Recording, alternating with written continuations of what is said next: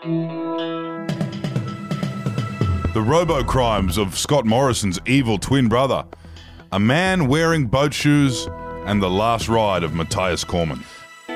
Good morning, it's Thursday the 26th of November. My name is Errol Parker, and today with me here in the Budgie Smuggler booth in downtown Betoota is none other than Clancy Overall. Thank you, Errol. Great to be here. Not a cloud in the sky in the Simpson Desert. It's going to be a hot one. Yeah, it's not unusual for us to get hot days here in November. Not at all. What's making the news? Well, Clancy, this morning Scott Morrison has shifted the blame for the Robodebt disaster onto his evil twin brother, Greg Morrison.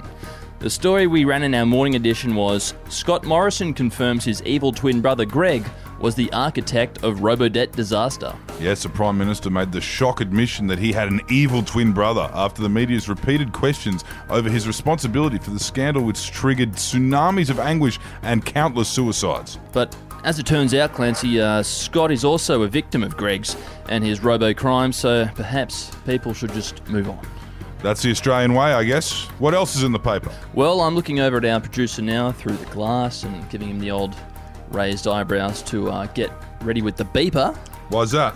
Because this story in our local edition, man spends entire engagement party avoiding the in the boat shoes, was full of uncensored profanity, which should result in a nice fine from whichever pathetic, toothless watchdog that keeps an eye on this 12-page small-town newspaper and radio show. What was the story about?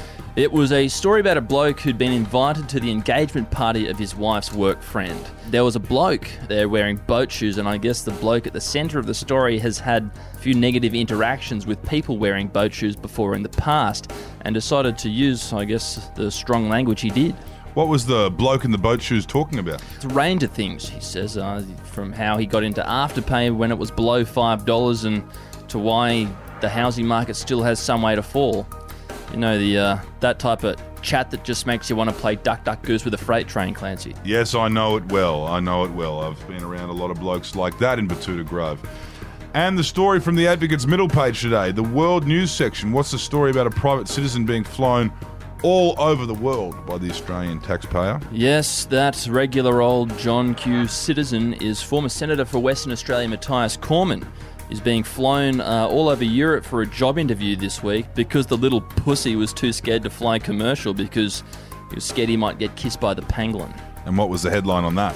Matthias Cormann tells taxpayers, "I'll be back to invoice you," before boarding the private jet. Ah, yes, I could have worked that one out myself. Yeah, it's not even an original joke there from the former finance minister. It reeks of being hungover and crying out for a cheap laugh just to tip a bit of serotonin back into your brain.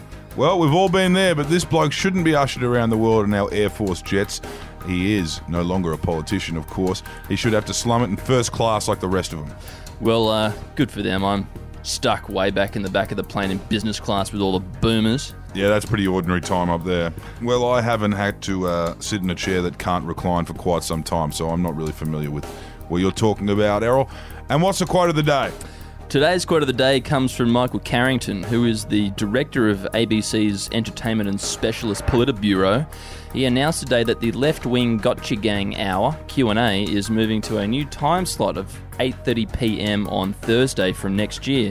He said, and I quote, "We've discovered that audiences now look for content elsewhere around 9pm. Some still watch the ABC, but others might watch a subscription streaming service.